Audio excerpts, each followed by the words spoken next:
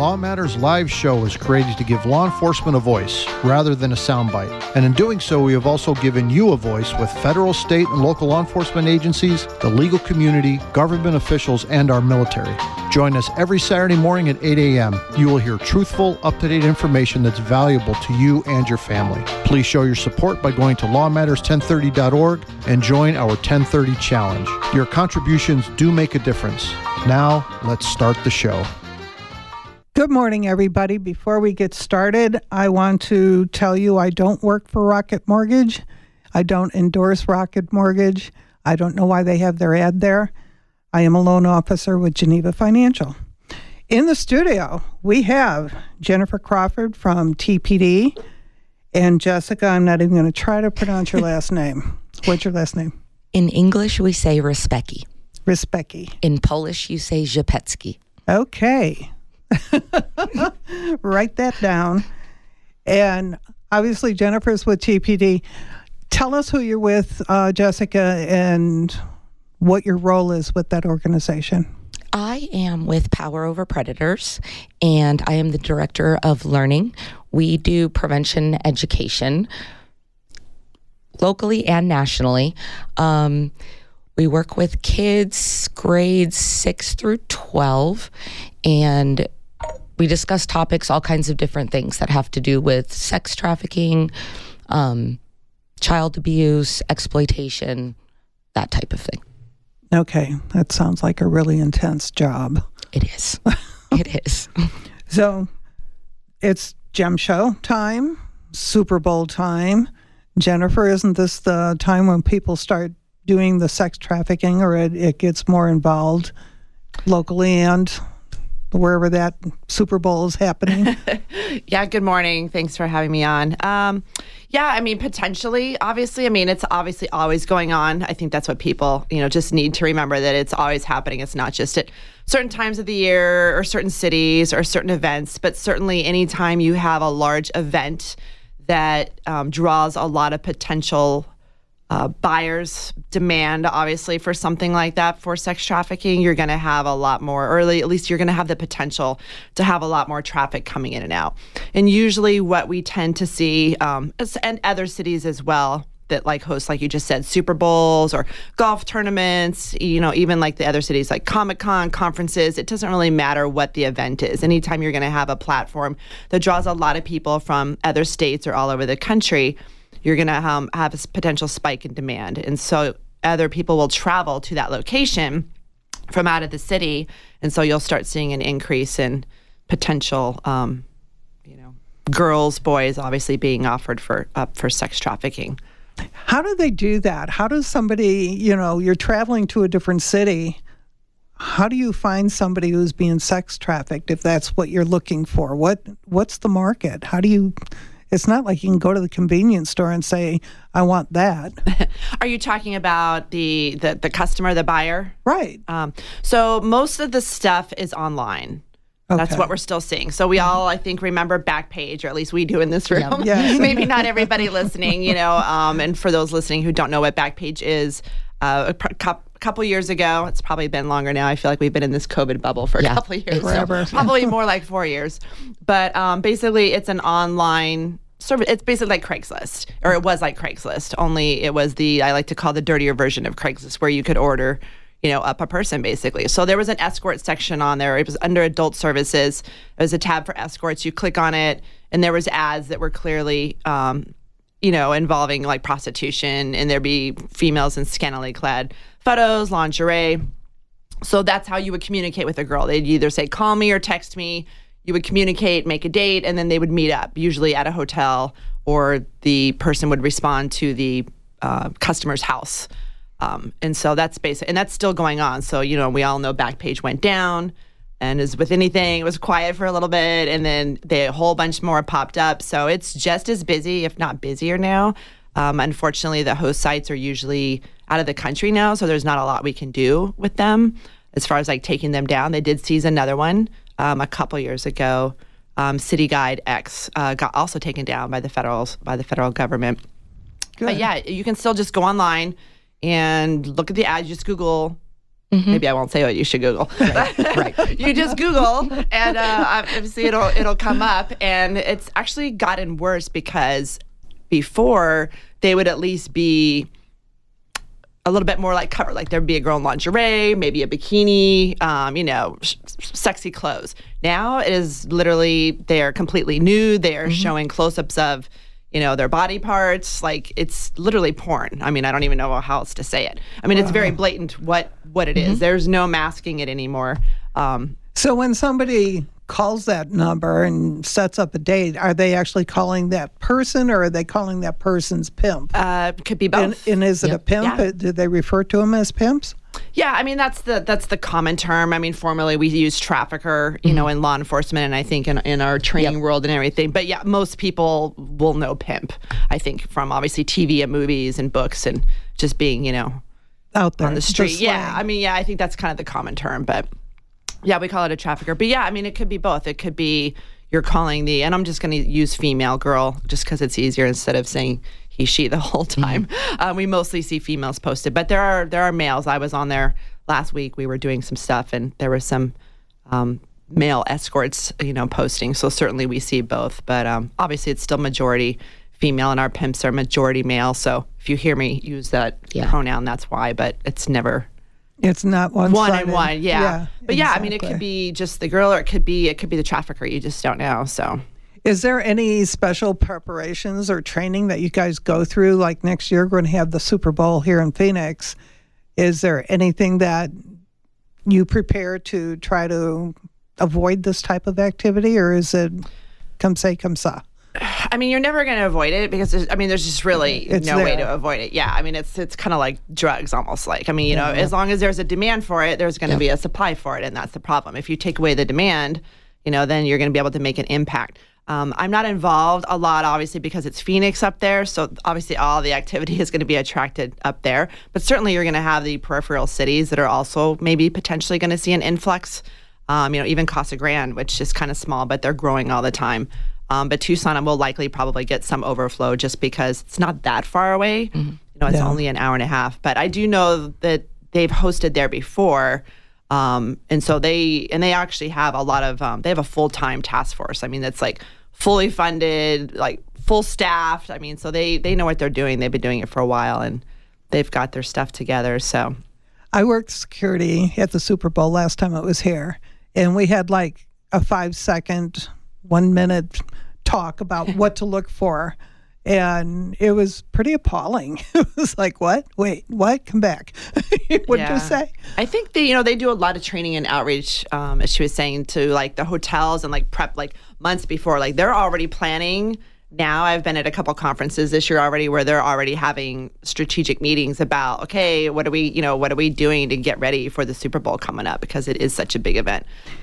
Here locally before Gem Show, every year we go out and we do I just call it Gem Show awareness, and we meet with all the hotels and we give them hospitality information packets, which is basically information specific to the hospitality industry. And so I have information in their packets that's specific to their hotel staff to share with their hotel staff about indicators and sex trafficking awareness. So it's like, what should the front desk staff look for? What should the bellman look for? What should the valet look for? What should the housekeeping people look for? Because it's all kind of the same, but there are a little bit of different, things depending on what area you're working in. Yeah. So we hand that out to them every year, just as part of, try to be awareness. A lot of them are good. In the last several years, a lot of the big hotels have instituted training for their staff, where they didn't used to do that. It was kind of a foreign. That's because they were being sued. Oh, well, yeah. No, they were being held accountable. Yeah. And Eric Bauer had a lot to do with that. And some are better than others, some brands, but I have noticed in the last couple of years, even some of the smaller ones have gotten better because they would reach out to us to do training, because I do all the training and outreach for Tucson Police Department to the community and even some of the law enforcement agencies down here in southern Arizona. And they would reach out to us, but I'm finding I get less and less requests for that because they're doing it in-house, which is great. So that was nice to hear. But they're always friendly every year. They're like, "Oh, you're back. This is my packet." Like, "This is my packet again." I'm like, "Yep, here you go." And so they're really good. Do they use that packet for training? I hope so. I mean, I like to think that they do. They always are very receptive. We give them business cards too if they need anything. So I like to think so. Do you get calls from these people if they see something that's suspicious, like they're supposed to call? Sometimes, yeah. I mean, I certainly do not get an influx. I'll be honest. Reports here every year at the GEM Show. People always ask, so what's the data for GEM Show every year? And right. What's the spike? But we really don't have any. Not that it's not going on, but we don't get an overflow of reports that come in. So I like to think that maybe, people are doing a good job, and we're, being awareness that our officers are trained on what to look for. We send them out an information bulletin as well before GEM Show about certain calls to take maybe a little bit more time on domestic violence, maybe robberies, runaway juveniles, like maybe just ask a few more questions. Look around a little bit more if something seems off. And, my phone is on 24/7, so I'm always happy to answer a question or give them some advice if they see something. So cool. And I know the Power Over Predator program is basically trying to keep things from happening, training the youth. Right. So talk to me about your program. Well, what we do, like you said, it's trying to stop it from happening. And oftentimes our kids, we're looking at this as adults. They're just kids. And they don't really realize the full force of everything that's happening. And they're online. And like she said, that's where they're getting them. Recruitment is online. If you look at the 2020 Human Trafficking Institute's report, it says, I think its exact words are, it dwarfs any other type of recruitment online. So it's happening online, and oftentimes they just simply don't know. And so that's really place one to start with our kids. We have to start making them aware of the things that are happening online, making them aware of what's acceptable in a relationship and what's not, so that they're not being fooled by a trafficker online.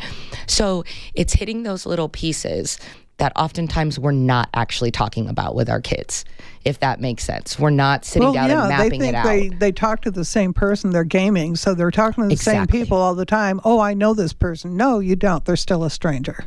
You have no clue who that is. And that's amongst the research that I've been doing. I'm a PhD student, so I've been researching cyber abuse and prevention education for a few years now. And that's actually a major piece to it. We miss the kids oftentimes because we're not looking at it at their level. And so we're missing them. So when we're talking to them about a stranger online, their brains don't see that online friend as a stranger. Right. That might be a person they've never met in real life, but in their mind, that's not a stranger. I know that person. Yeah. I know that person. And so as we're missing them, right there is a big piece of where we're missing them, because we're just not using the same words. Their interpretations are different than ours. And so it's a lot of just starting right there with simple things with them and explaining things like that to them, that trying to get them to where they're at instead of where the adults are at. So you have a program. You go into the different schools too? We go into school. We have done very little of that since COVID. Nothing's happened since COVID. I know, right? We were in, it was a daily. We were in schools daily prior to COVID. Now, most of our content is online, and you can access it. You pay $10 a month on our website, and you can access courses, information, lessons that you can do with kids. That's really remarkable, because number one, that's great price, to learn something that could save your kid's life. Right. Or the trauma of going through some of the things that I've read. Andy Berger was supposed to call in today. I don't know if she's in a different time zone, so she probably has the time messed up. But she has written a couple of books that are, I think, worth reading. Her latest book is called Voices Against Trafficking. And I only had time to glimpse through some of this. And some of the stories, I think people could relate to these stories because it happens so easily. It doesn't matter where you are. Your kid can be trafficked. Absolutely. Right out of your living room. Yep.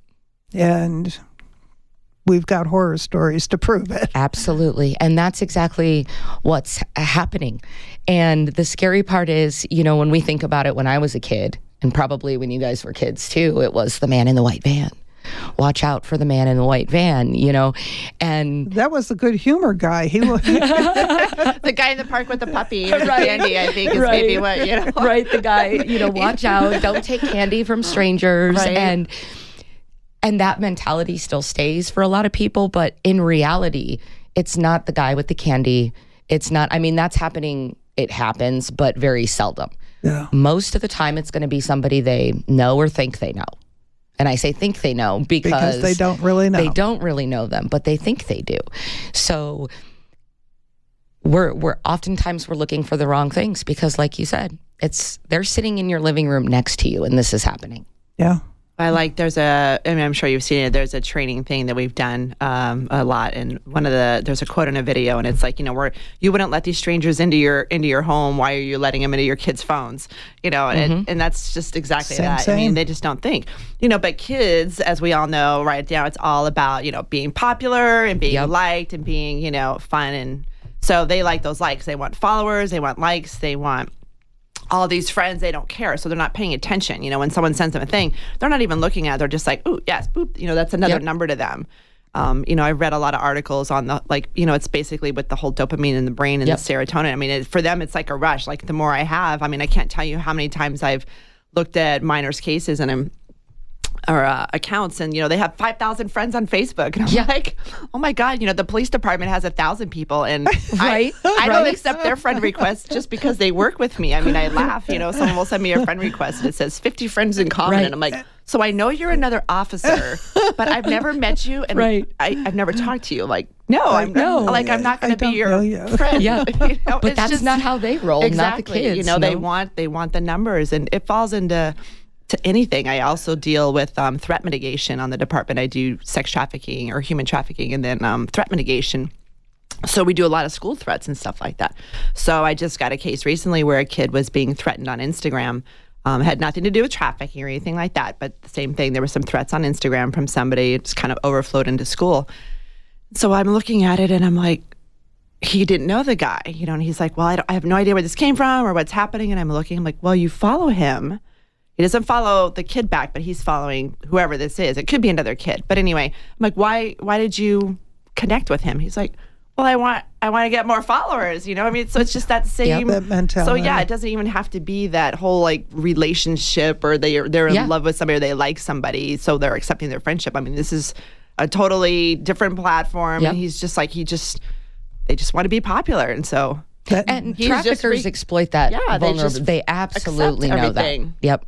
They're not paying attention. And, now I'm dealing with a situation where, he's being kind of extorted or blackmailed for stuff. And their brains just aren't, their brains aren't developed enough to be thinking about this. Right. As adults, that's rational to us. Like, why would you? Right. I don't know you. Why would I accept you? But to a kid whose brain isn't developed yet, that's not that, unpopular. Right. It's unpopular and it's not rational to them. But their brain's not there yet. So can we really blame them? Not really, and I think this is where adults need to be trained. Yes. The parents need to be trained in order to train their kids because they don't realize what's going on. And I'm not sure I know they have phone security things for youth. I'm not sure how detailed that is to keep them from liking people on whatever it is, Facebook or whatever you can't. I'm not aware of it for that. There's obviously monitoring software, so parents can monitor like what apps their kids have and where they interact. But I don't think, as far as I know, it doesn't like stop them. It's not going to block them from doing certain things. Like they can put security blocks and like times on them. I know like maybe when they can use a phone, so they can kind of control like, okay, from 10 p.m. to 6 a.m. you're not gonna be able to get on your phone. I know they can do that. They can do that. Those kind of blocks.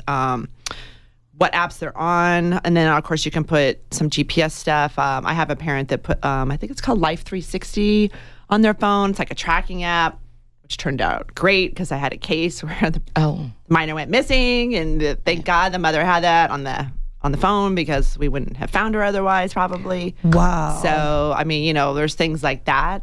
But as far as a tracking app on your child's phone is a real smart thing to do. Oh, absolutely. iPhones obviously have Find My iPhone, which I'm sure you can connect with all of them. I'm not familiar with Samsung, so I don't know about those. Me neither. Or Android, yeah. But so you have that, but you could just shut that off. So Right. this parent had I'm pretty sure it's called Life 360. And yeah, it's a tracking app that the mom, now it can be disabled because Right. they can do some stuff, but it does at least help. And Yeah. there's some great stuff. We say there's a company called Bark, and they have some great, things for It's monitoring. called Bark. Bark. Yeah. Like a bark, dog? Like a dog. Okay. Yep. And the thing is, obviously, like she just said, monitoring and restricting, it's a good thing to do,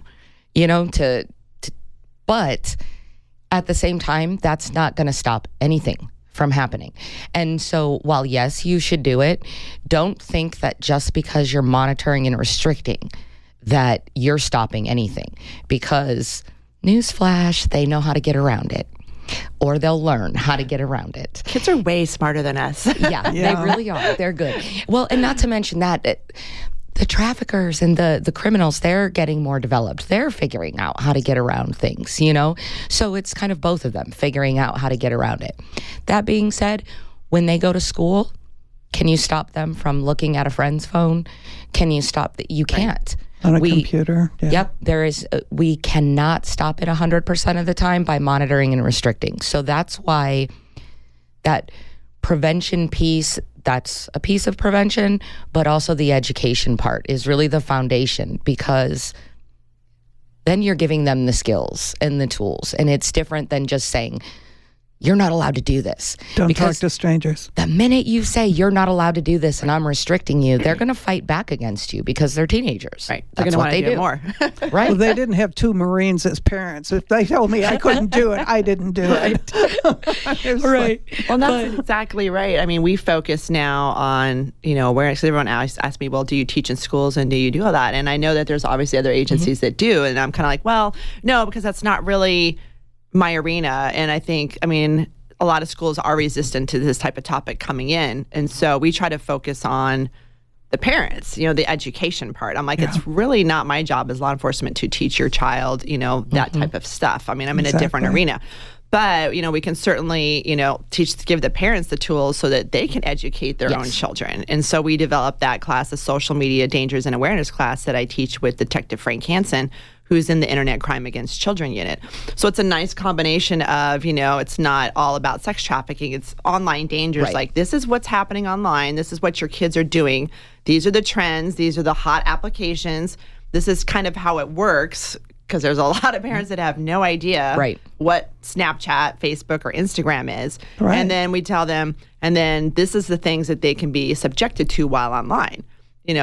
This activity could lead to, a sex trafficking situation, a child exploitation situation, a child sexual abuse material situation, which child pornography, but they changed the term now in case people don't know what that is. So, we kind of just cover a lot of well, if you're doing this activity and the predators are also online and they engage, this is potentially what it could lead to. And that's been really received really well, and it's gotten a lot of good feedback. So that's what we kind of focus on now, is just to give the parents those training tools to be aware. And like she said, we used to teach the class in person. You've been there with us, and there'd be that one person. Well, my child doesn't have social media, so I don't have to worry. And I was like, well, when they do have social media, you just don't know about it. Right.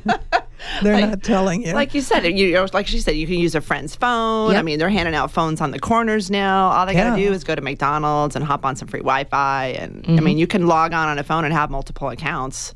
Absolutely. On one phone. So to think that is very naive. So Absolutely. We're going to take a quick break. We'll be back in a few.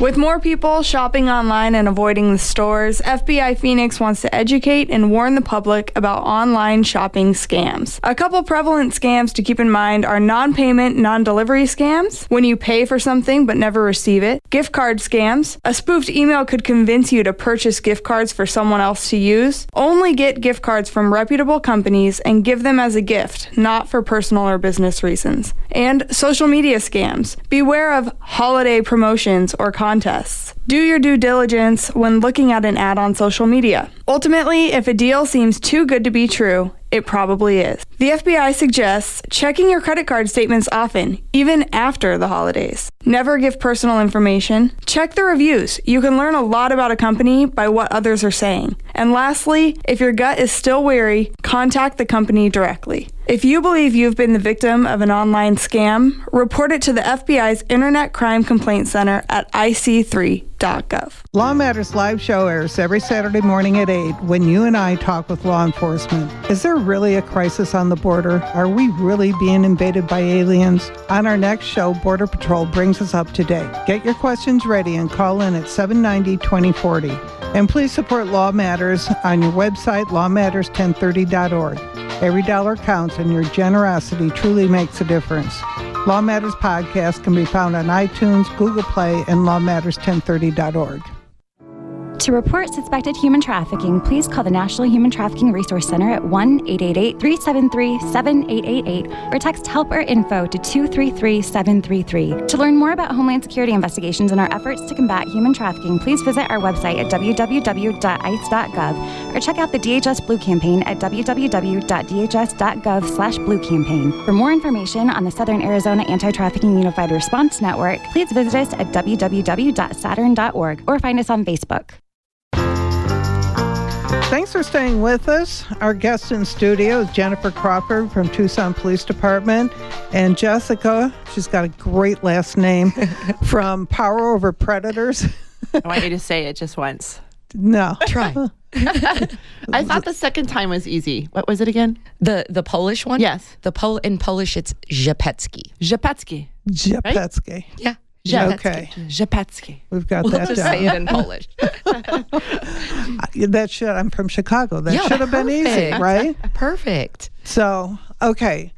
I know you have programs online that people can go to and use to train their children and adults.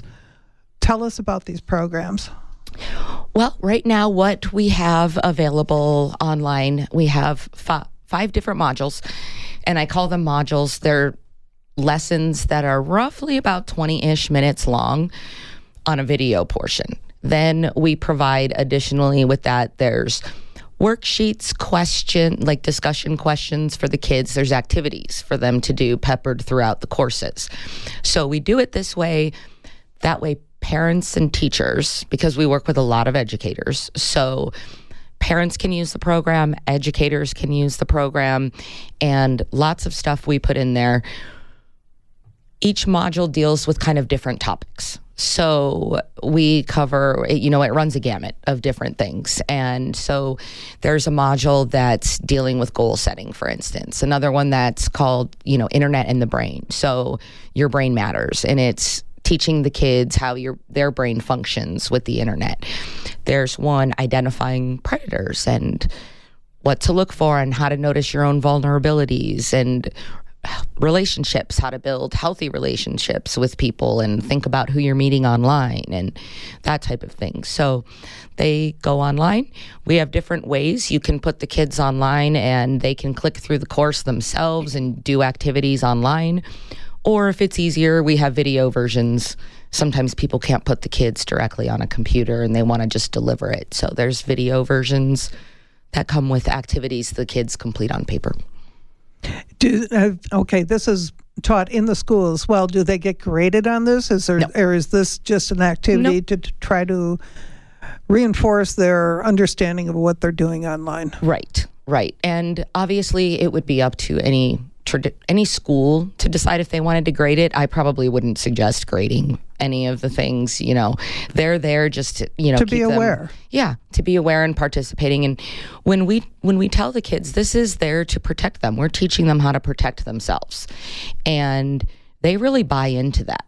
A lot of people think that kids just blow you off, but they're like, listen. I want to know how to protect myself. When you pose it to them that way, they need kind of the street smarts. And that's what I always told them, when we were going into class.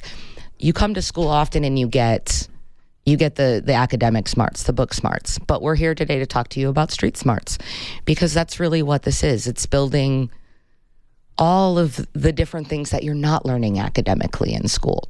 And those things are affecting them in school. All these other things that are happening have the ability to affect their academics. So it goes hand in hand. Yeah, I think street smarts has kind of gone away. I mean, when I was growing up, if you were street smart, that meant you were out in the world doing different, things and learning what to do and not to do. Mm-hmm. Today, everybody's inside. So street smarts doesn't really have the same meaning. Or they're just on their phone. I mean, sometimes you just sit around, and even with adults, and you're just people watching somewhere, and everyone's just they're on their phone, they have their heads down, they're walking across the street. Exactly. Not paying attention. Kids all the time, they got the headphones on, the Beats on, or the AirPods, and they're just in their phones now. I mean, they are completely blind to what is happening around them. But even adults for that matter, that's the world we live in now. I mean, they're just oblivious, it seems like, unfortunately, until something happens. Yeah. Unfortunate. Yeah, I've seen people riding their bike, no hands on the handlebar, but they're on their phone looking down. It's just crazy how technology and, the phones have just taken over people's lives. And, I'm sure we've all been a little bit bad about, you're in your phone or you're on an app, or whether it's social media or like YouTube or videos. I mean, everybody loves that stuff. But sometimes you just got to be like, God, I got to take a break. Take a break. Even I'll find my stuff, on Instagram, watching those little funny reels right. all day long, like for like an hour at night. I'm like, what am I doing? But they're so entertaining. And you could just see how you could go down that rabbit hole. And especially being a child, a youth, a teenager. I mean, oh my gosh, it's even worse for them. Because they don't have that self-control necessarily or that constraint to be like, you know what, I've been on here for 30 minutes watching videos. I should probably take a break. They're just engaging. Yeah, it really is about a balance. Yeah. It's not that the internet is in itself the absolute worst thing in the entire world, but it's kind of what we've made it. And it's about a balance. So if the kids are going to play online, do certain things online, but then they're also balanced with the activities they're doing outside of school or whatever that might be, sports or even if it's family, you might not even be needing to do an activity. But having that in-person, social, balanced with what's going on online, that's really key in their brains. And I think a lot of families don't engage like that anymore. Right. Like when I grew up, I'm not going to say how long ago that was, but when I grew up, I mean, we ate dinner as a family every night. Like you had to be home for dinner. Yeah, I would kind of laugh because it's just a different world that we live in, obviously. But I would literally be like gone all day. My mother would have no idea where I was at. Like, God forbid I got snatched and went missing. She would be like, well, I saw her at 7 a.m. and she was wearing this, and I don't know what else to tell you, officer. I don't even know what she was wearing. But the rule was when the street lights come on, you go home. You go home. Yeah. That was just the rule. I mean, other than that, you were free to run amok all day long. But, we came home. We had dinner every night as a family. Yep. Granted, we didn't have the phones and all of this, so it's a little bit different scenario. But still, like, you had that time, and there was more sports and things like that and activities. And I think families have gotten away from that. Or when they do come together, what are they doing? When you see on the restaurants, everybody's on their phone sitting at a table together. So not talking, but on their phone. Right. So that's not solving the problem either. And even as adults, you do that. You'll go out with your girlfriends now to dinner, and sometimes some of us will like call each other. I'll be like, hey, let's put our phones down and engage. Because. But, sometimes you can't help it. I've seen people text message the person next to them. I don't think I've ever done that unless I had to tell them I've something seen it. secretly. Yeah, but, you still... I've done it when I need to say a secret. Right, exactly. But, even as adults, you kind of need to check in with yourselves on that. Right. But, figure it's it just, out. like we emphasize as well, like there's no reason, like when we're teaching our class to the parents, that kids need a phone in their room at night. Like between probably like 10 a.m. and whenever they wake up, they do not need their phone. And I remember one time a parent was like, well, my child uses it as an alarm clock. Well, you know what? You can go down to Walmart and get a little old school $5 alarm clock, and they can use that. They do not need their phone. Nothing good happens at night, in the middle of the night, on a child's phone. No, like it just doesn't. They don't need to be engaging with their friends or their, quote, online friends in the middle of the night. Right. And who knows where those online friends are. Right. I remember at 10 o'clock, it used to say, a guy on the TV would say, it's 10 o'clock. Do you know where your children are? And I wish they'd bring it back. Right. Because I remember when we were, when the adults used to say, nothing good happens at 3 o'clock in the morning. You're right. If you're out at 3 a.m., you're not doing anything. Right. Yeah. The only people out at 3 a.m. are bad guys and police. Exactly. But it's kind of the same online. You know, nothing good is at 3 a.m. online. No. Your kid does not need to be online at 3 a.m. Yeah, exactly. Their legitimate friends, I'm pretty sure, are not awake at 3 a.m. in the morning, you know? Right. And think about it. Who are their legitimate friends? Right. They probably have a handful. Right. Well, that's the thing. Compared to all like these no followers. kid has, I'm sorry, no kid in high school, I don't Has care who you are, 5,000 has friends. 1,000 friends even. No. I will call that out right now. Like, I don't that even just know doesn't 1,000 happen. people. I know, right? No. Like, No. It's just, and you know, you look at the profile pictures and some of the stuff and you're just like, how do you not think this looks a little Fishy. odd? Yeah. Right. You know, and we try to explain them. I mean, it's so easy to make a fake profile and account nowadays. It's like, unfortunately, the kid, the minor, you know, legitimately may be thinking that they are talking to another age appropriate person. Yes. And so, you know, you don't want to blame them for necessarily accepting that friend request because they think, oh, well, it's, you know, they look at the picture, it looks normal. Maybe the communication is sounding somewhat appropriate, you know, right then. But, I you had know, and they're somebody- talking to somebody, and that's the problem. So you have to just teach your kids that. Well, why are you accepting a friend request? How do you know When this you person? don't know that person, You know, even though it looks okay and it sounds like a kid and it looks like a kid, but like, where's the connection? Do you have friends in common?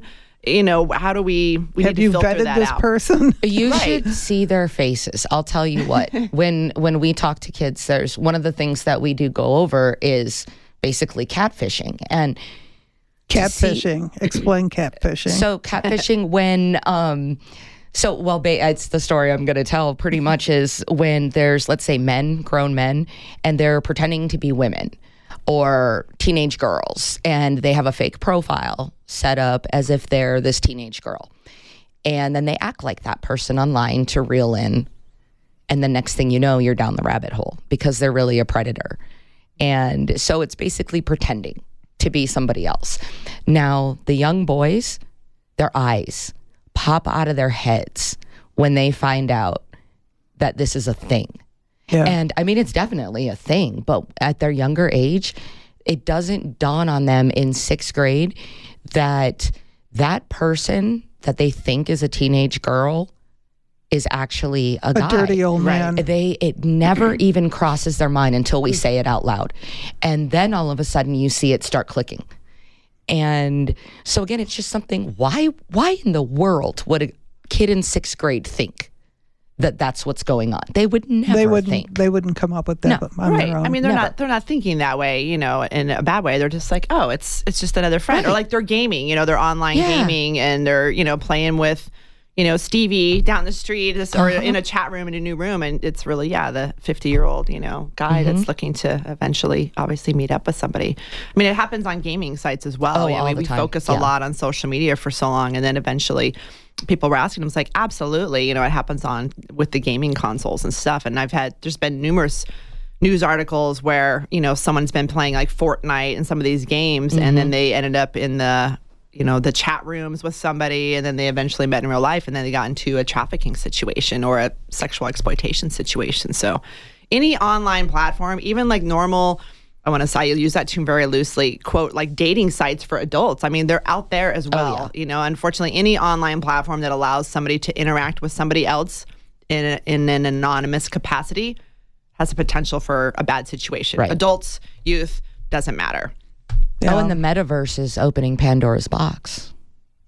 What is it? The metaverse. Oh.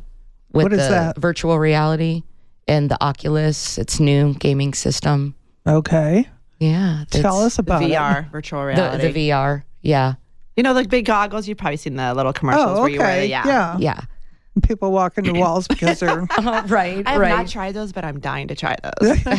It's very interesting though. It makes you dizzy. At least it makes me dizzy. right. But so I mean, and that's a new thing, the metaverse. okay. Dangerous because it's a virtual reality world. You put on the goggles and you go into the world, and it's this fake world, but you can interact with other people in the VR world. And it's your avatar.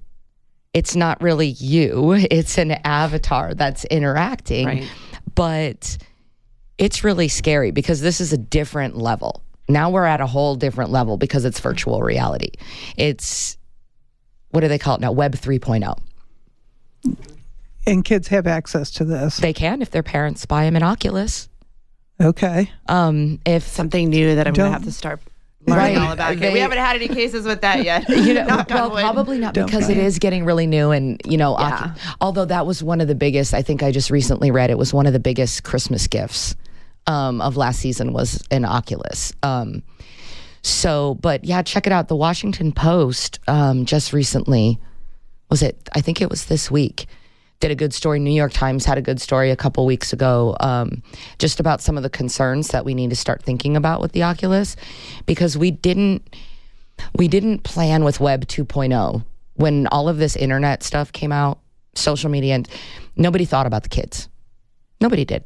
Yeah. Now, I mean, granted, I would probably argue. We're doing this, but what are the repercussions? Right. Nobody thought about the repercussions and how this was going to go. Period. It just amazes me that nobody would think about that in today's world. Yeah, with what's going on. Yeah. Well, and now look at what we're dealing with. We are in the thick of it now with the internet and the kids. And now we're opening up this virtual reality metaverse. And we should have learned from our previous experience that we need to, because the article in the Washington Post, it was talking about how kids are technically on one of the platforms. There's supposed to be no kids. We all know how that goes. Yeah, we all know how that goes. And the kids are in there. And adults are getting frustrated. Adults are getting mad because the kids are being annoying, which is, it's kind of funny. But the kids are coming in and they're being annoying. But also, there's predators in there. Yeah. And, the Washington Post article was interviewing a lot of different people that inside the metaverse. And they were going, man, I mean, you can just take a kid in the corner. In the metaverse, you just have them, hey, follow me in the corner where nobody can hear. And wow. It's like that. It's like more like an in-person interaction. It's just your avatars. Yeah. Now, the New York Times article mentioned something that really creeped me out because I hadn't thought about it, but they also have these haptic vests. So the haptic vests, you can put them on when you go into the metaverse, and you can actually feel things. So I've seen this. Yeah. I mean, I haven't seen it, but I've heard about it. Yeah. So you can actually feel things. And they were interviewing some females who were saying, they went in with a haptic vest on, and that there were men just coming up and grabbing. It's their avatar though. Right. You know what I mean? And so they're going, you can't stop me. But if you have a haptic vest on, you just felt it. Wow. So what's that going to do to our kids? So that's like that ad on TV with the Cox. I haven't hugged my brother in 20 years, and he puts on this thing. Oh, yeah, and, yeah. I've seen that. So you're talking the same thing. Similar, yeah. Wow. Yeah. It's just going to there's just always going to be more and more, something bigger and something better. Yep. I mean, we can't keep up. It's like a daily basis with like the apps like the kids use. I mean, everyone knows about the mainstream, Snapchat, Instagram, and Facebook. Right. But I mean, there's so many more platforms out there that are a little bit more obscure, that sometimes we don't even find out about them, unfortunately, until we get a case. Or, or we'll just talk to the kids. If I go out and I have a call or a case, and I was talking to a girl the other day, I was like, so let's just, what's hot out there now? What's going on? And, I mean, a lot of times they'll just tell you because they love it, because they think you're, you're dumb. So they love to be smarter than you. That's one of the things we'll so ask it's great. And that's where I just take notes. I'm like, all right, I got to look this up later. That's where I learn about all the new ones. We ask the kids, like, because they know. Yeah, what's popular right now? What are you most on? And they then know I'm what's hot and what's not. not. Omegle, I need to figure out what this is now. Every time that they... And it's wild. Yeah. Or it'll go away and then it'll come back. Yeah. Like we've had Kick. some, like Omegle actually was popular and then it went away. Now it's kind of coming back. Yeah. Kick was really hot a couple of years ago. Then it went away. Now that's back. Now that's coming back too. Everything's like circling around. It's like our clothes. We're just, coming back to different Recycle. trends. Yeah, but vintage. It's all about, I mean, I would say a good 90%, 95% of my cases that involve youth that I screen. They don't necessarily all end up in sex trafficking, of course, but that I screen for potential trafficking. They've all been generated online, every single one. And almost the adults as well, too. The adults might have a few other like more stranger, maybe street engagements, but almost every single one of my cases with the minors can be traced back to an online interaction at some point. That's really sad. We have Andy Berger on the phone. Oh. She called in. We've only got 10 minutes left of the show, Andy. Where have you been? Well, I think I got the times mixed up. It's 7:45 here. I'm so sorry. No worries. So I was telling our guests, we have Jennifer Crawford from the Tucson Police Department here, and we have Jessica from Power Over Predators here, who she is an educator. And I was showing them your book, Voices Against Trafficking, and I told them a little bit about your story. I've got your other book here, A Fragile Thread of Hope, and just basically what happened to you at a very young age. You couldn't even talk, and it's just so ugly. And I want you to tell our listeners a little bit about your backstory. Absolutely. Well, from 6 months to 17 years old, I was trafficked by immediate and some extended family members, which we call familial trafficking these days. And it was so brutal and intense that by the time I was 5, I thought I would just end it and take my life, because my birth mother said she could end my life anytime she wanted, and she had already tried a couple times. So there just wasn't any place to go to, no one to ask for help in the early 60s and 70s when all that happened. Barely talking about child abuse because, people kept secrets and you don't talk about certain things. So at 5 years old, I went to the curb of my house and I waited for a car to be coming by fast enough to jump in front of so I could just be dead and be at peace where no one could touch me or hurt me again.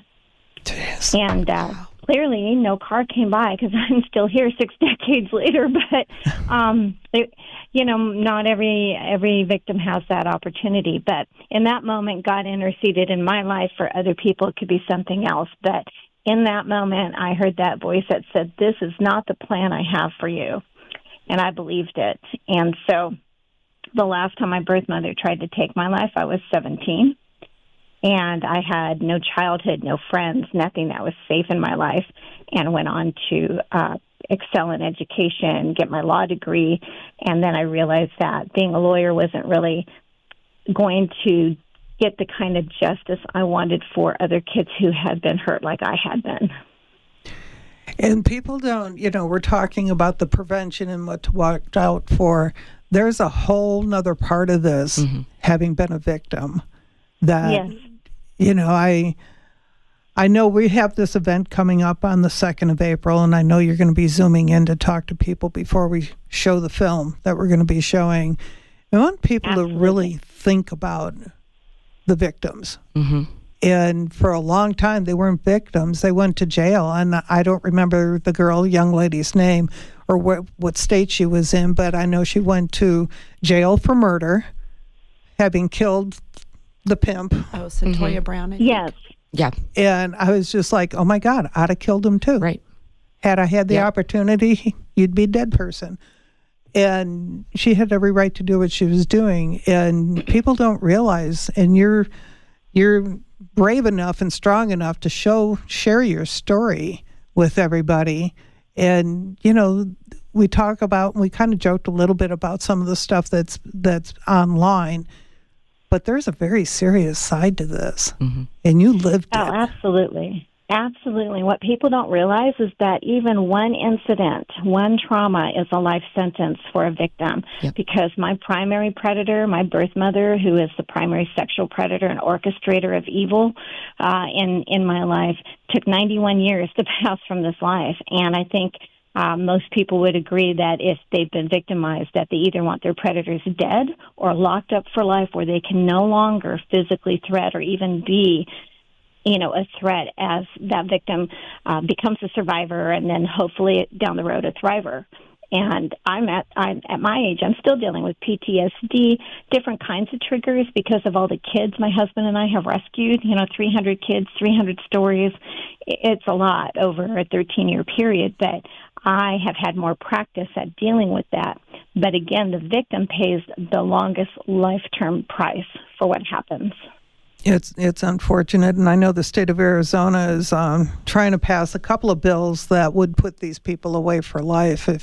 If you are arrested and charged with child molestation or sex trafficking, you're going to not be a happy person in prison. You don't get to choose your roommate. So That's right. That's absolutely right. We have to keep them in jail once they are prosecuted and they're put there. And that's one of the issues I think our country has had a huge issue with. We haven't either enforced the laws or it's simply just, been harder to keep them there. Well, one thing that, and I know one of our representatives, Leo Biasucci, is very prominent in these bills that have been presented to, and they're working on them. He sent me the draft. They're working on them.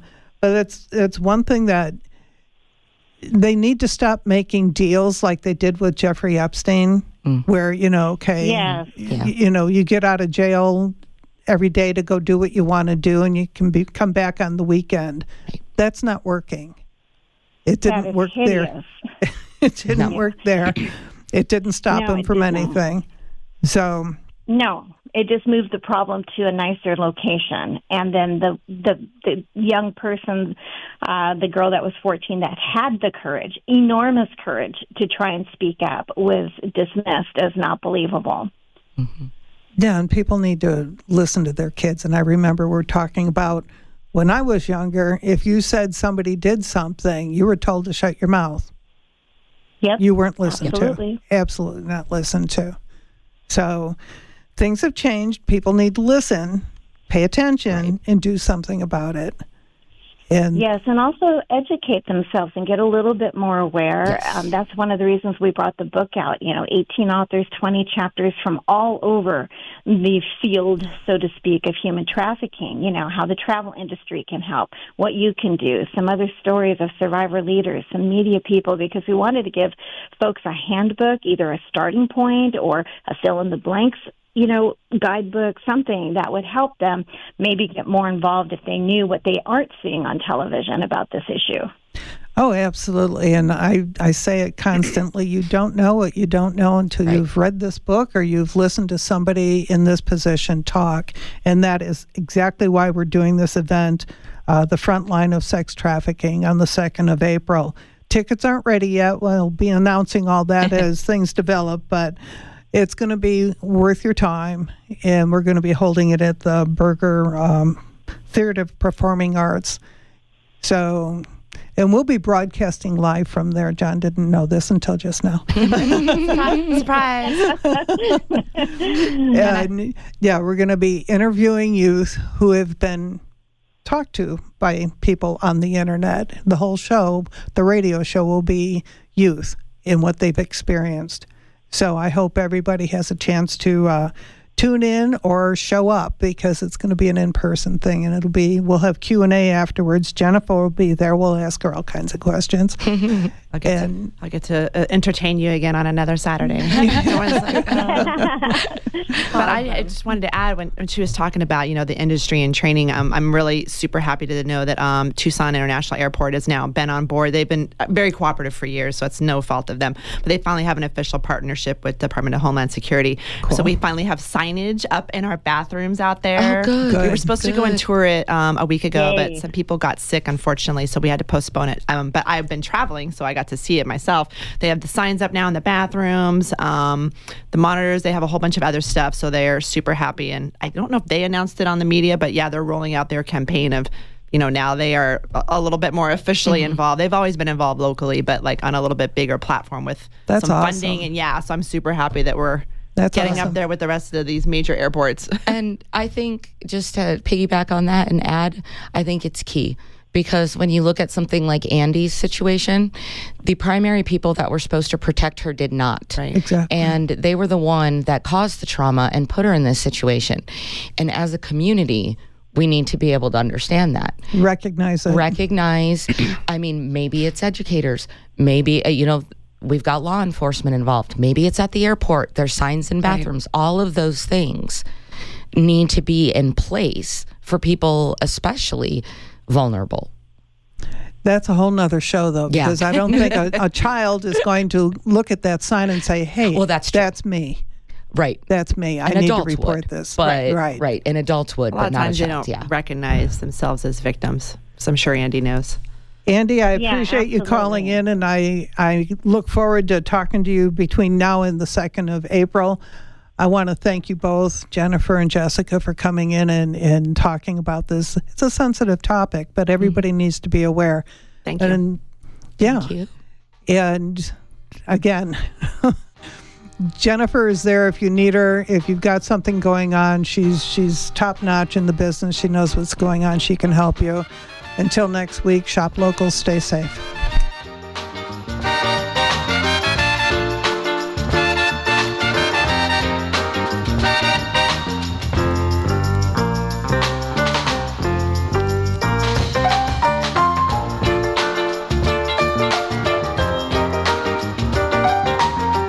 Law Matters live show airs every Saturday morning at 8 when you and I talk with law enforcement. Is there really a crisis on the border? Are we really being invaded by aliens? On our next show, Border Patrol brings us up to date. Get your questions ready and call in at 790-2040. And please support Law Matters on your website, lawmatters1030.org.